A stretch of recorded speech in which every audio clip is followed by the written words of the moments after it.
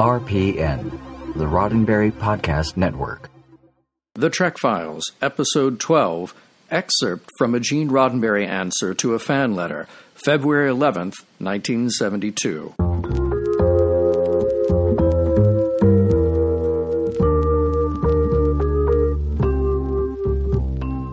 Welcome to The Trek Files, a look into the archives of Roddenberry Entertainment from the personal files of Gene Roddenberry. And now your host, Dr. Trek, Larry Nemechek. Hey, Star Trek fans, background buffs, and yes, you Trekophiles everywhere. Pleased to have you back with us for another edition of The Trek Files. And today, we're diving into Gene Roddenberry's little-known archives, a little more unexplored realm. It's almost like a first step into some of the automation of what we will come to call the Star Trek fan phenomenon. But it's very, very early in the game. We've actually got an original answer, a reply that Gene wrote to a fan early on, February 11th, 1972. But the sheet of paper I'm looking at was mass-produced to give to any fan who wrote in later on. Of course, the burning question in 1972 is, people love Star Trek, but whither its future? Here's what Gene said. Will Star Trek come back? Until a year ago, or even a few months ago, my answer to this question was always a strong negative. Paramount and NBC did not seem that interested, and the whole problem of bringing the original actors together again, locating key crew members, replacing practically all of the sets and props, which had been largely destroyed by Paramount, seemed much too complex and too expensive. Also, to be perfectly frank, I was certain that fan enthusiasm would soon level off and begin dropping. Well, it didn't happen that way. Star Trek continues to break all the established rules and precedents. Right, that's 1972. This is why I love deep diving these documents, because they're so good for all of us, much less our newer fans, our more recent fans, to realize what Star Trek fandom was really all about. And here to join with me in a discussion on this is our guest co-host back again, John Champion. You know him from the Mission Log podcast. John, I just love reading these things from the early 70s, even before the revival talk. Pleasure to be here, Larry. And yes. I have to say, 1972, good year. It was a good year. It was a good year. Yeah. And introducing the debut of John Champion. Oh, all right. All right. But no, I didn't think you were going to go for the McGovern campaign. So, okay. Well, no, yeah. Okay. The Watergate break-in, but okay. Yeah, what I love about this and anything from this period is that it is this no man's land of Star Trek. The original series is off for a few years. The movies are way yet to be determined. The original series was dead. Yeah. Dead, it was dead. And this is a full year and a half before the animated series even. Well, right. Yeah. Well, what's the event that changed? And again, Roddenberry is in that damned if you do, damned if you don't place of loving the fact that one of his quote-unquote dead creations is still getting fan attention, but as a producer, writer in Hollywood competing for projects and attention and contracts and contacts and status and clout, you can't live in the past. You've got to press ahead with new projects. Yeah. And he's torn between all this attention of his quote-unquote dead show and pressing ahead with his pilots and his other projects he's trying to get into. But what turned here was that early first wave of fandom, the fanzines that led to the first New York convention, which he mentions later on in his reply. Right. From January, the month before. So January, February 1972, that convention, the fact that they planned for 300 and got 5,000. Yeah. And the media attention, a story and TV guide, and at the time, pre-internet, pre-24/7 everything. Right. That was huge. It really was the first game changer in the story of Star Trek's revival, and that's what prompted him to be able to embrace, maybe there is a future in this. I can show somebody, some producer, some studio, there's still money to be made here. Right.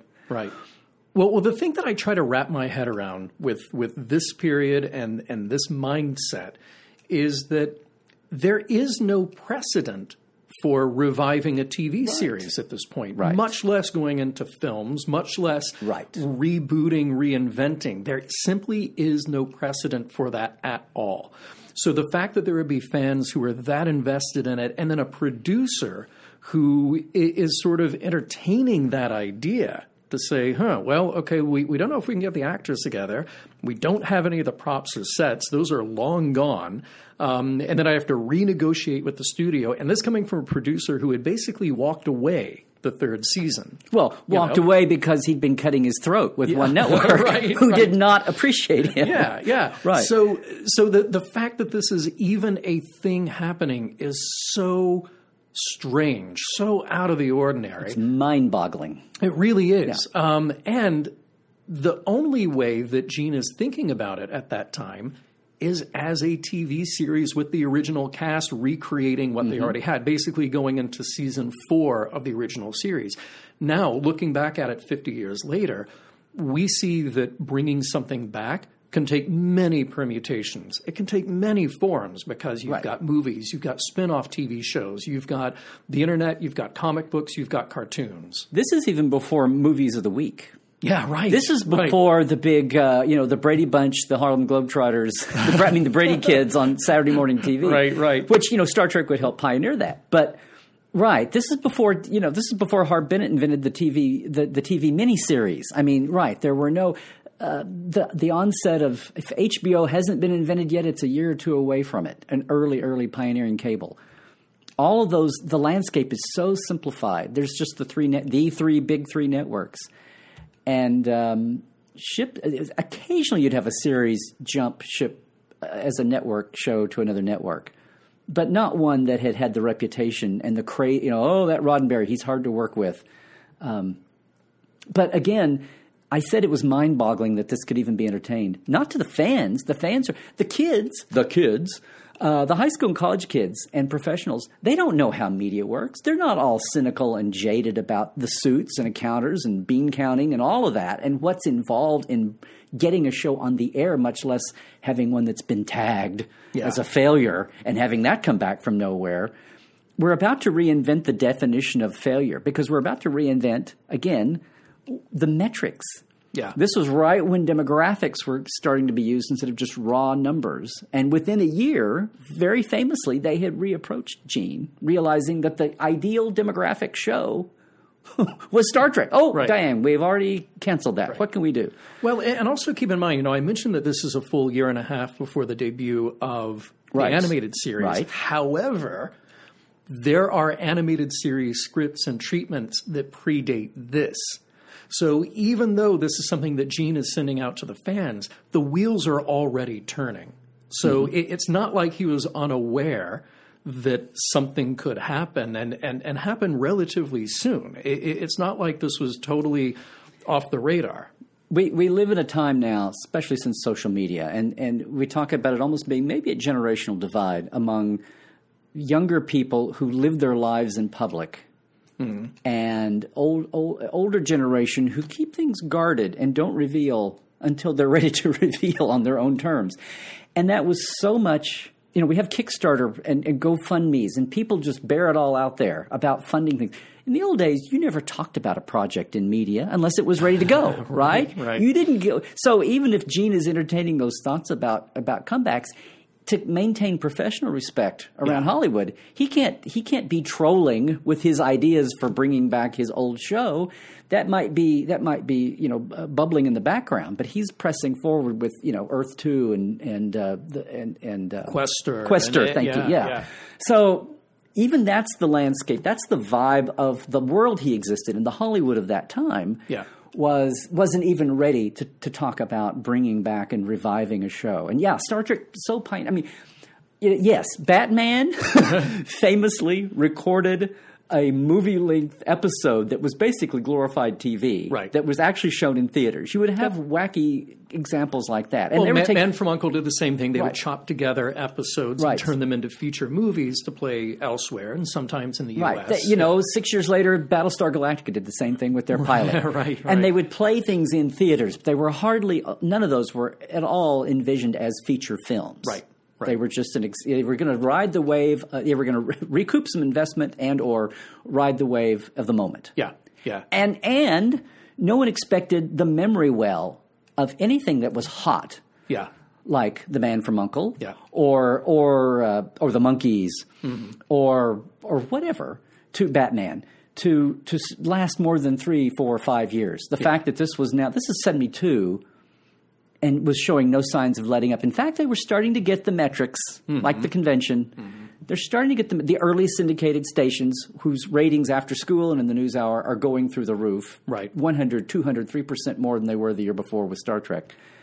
They're starting to get the idea that the numbers, they're going to be redefining well, success here. Let me ask you something about this letter in particular. So I'm trying to figure out, look, we've seen a lot of documents, a lot of memos that come from Gene Roddenberry, probably have been personally written by Gene, other things that were generated by the office of Gene Roddenberry. I know that Dorothy D.C. Fontana wrote some documents that came from Roddenberry that were sent out to the fans. I kind of have to assume that this was written by Gene. It seems like his language. It seems like his voice in it. Well, we're specifically citing it from a letter from February 72, and it's quoted. Now, it's not on stationery. Anybody who's watching along with us on Facebook here at the Doc Files will see that it's not on stationery because there was no Star Trek. The show was canceled, and there was no Gene Roddenberry writing contract yet. And that's why I'm trying to determine, is this something that from the desk of Gene Roddenberry is coming from Lincoln Enterprises? That's kind of the clearinghouse for information about Star Trek. So I'm trying to figure out who was around Gene in 1972, early 72, who is he still in touch with, who was still kind of making sure this went out.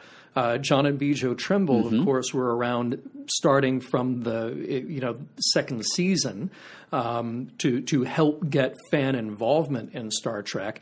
So I can't picture Gene sitting at home and putting a stamp on every one of these letters that went out. Right. But when we found this document, we found it in multiples. Yeah, there were at least another. So it had been a file letter to be included in because. Dead shows don't still keep getting fan mail 3 years and 4 years later. And that was a situation that was starting to happen with the publicity cycle, the curve going nowhere but up, especially in the month after the first convention. Everybody who didn't live within driving distance of New York was starting to go, damn, I wish I was in New York. So, and the wheels are starting to spin all over the country. Now, the fanzine network, the fan fiction is all over the country already. And, the fan clubs, the Star Trek Association for Revival is a year away from being formed, which was the first chapter-based national fan club. But people are already starting local clubs. They don't care. And no one's sitting around going, wow, are we being historic? I mean, there is the science fiction fandom network, but Star Trek is so about to completely transcend the little embryonic grid of what had been science fiction fandom and just completely blow that out of the water and invent its own paradigm. Right. But yeah, this is a file answer to be sent to fans because we had no internet. Everything is SACE, stamped self-addressed envelope, and it just relieved the burden of carbon copying or Xeroxing, replies. It's amazing. But for that meta reason to exist as a file copy because of the demand obviously coming in. But back again, Gene's changing his tune in public and being able to be publicly quoted as not hoping for revival, but saying, I have been approached. We are talking. Yeah. Which he says here. It's been resulted in NBC finally admitting that they probably canceled Star Trek too quickly and asking me if I would be interested in return. And that must have felt good for him to say. Right. And he very quickly, he knows there are hundreds, thousands, maybe hundreds of thousands of people hanging on every word where he very quickly, in this quote, tells this one fan being requoted again, now it's important to understand that a query of this sort is not a contract. And there are many complicated things during which the network's interest could cool. But it has changed my answer to the question, is it coming back? All right, guys. Well, if you want to take a look at that original document, visit us at facebook.com/The Trek Files. That's where you can see all the documents from the Trek Files and leave your questions and comments there. Absolutely. We're going to be looking at those questions and comments as we move forward. And I want to again thank John Champion for joining us here as my guest co-host on this edition of The Trek Files. The Trek Files is produced by Roddenberry Entertainment. Executive producer Rod Roddenberry. Additional production by Ken Ray. All documents are available at facebook.com/The Trek Files. For more great podcasts, check out podcast.roddenberry.com. And for more deep diving of Star Trek behind the scenes, visit me, Dr. Trek, and Portal 47 at LarryNemecek.com.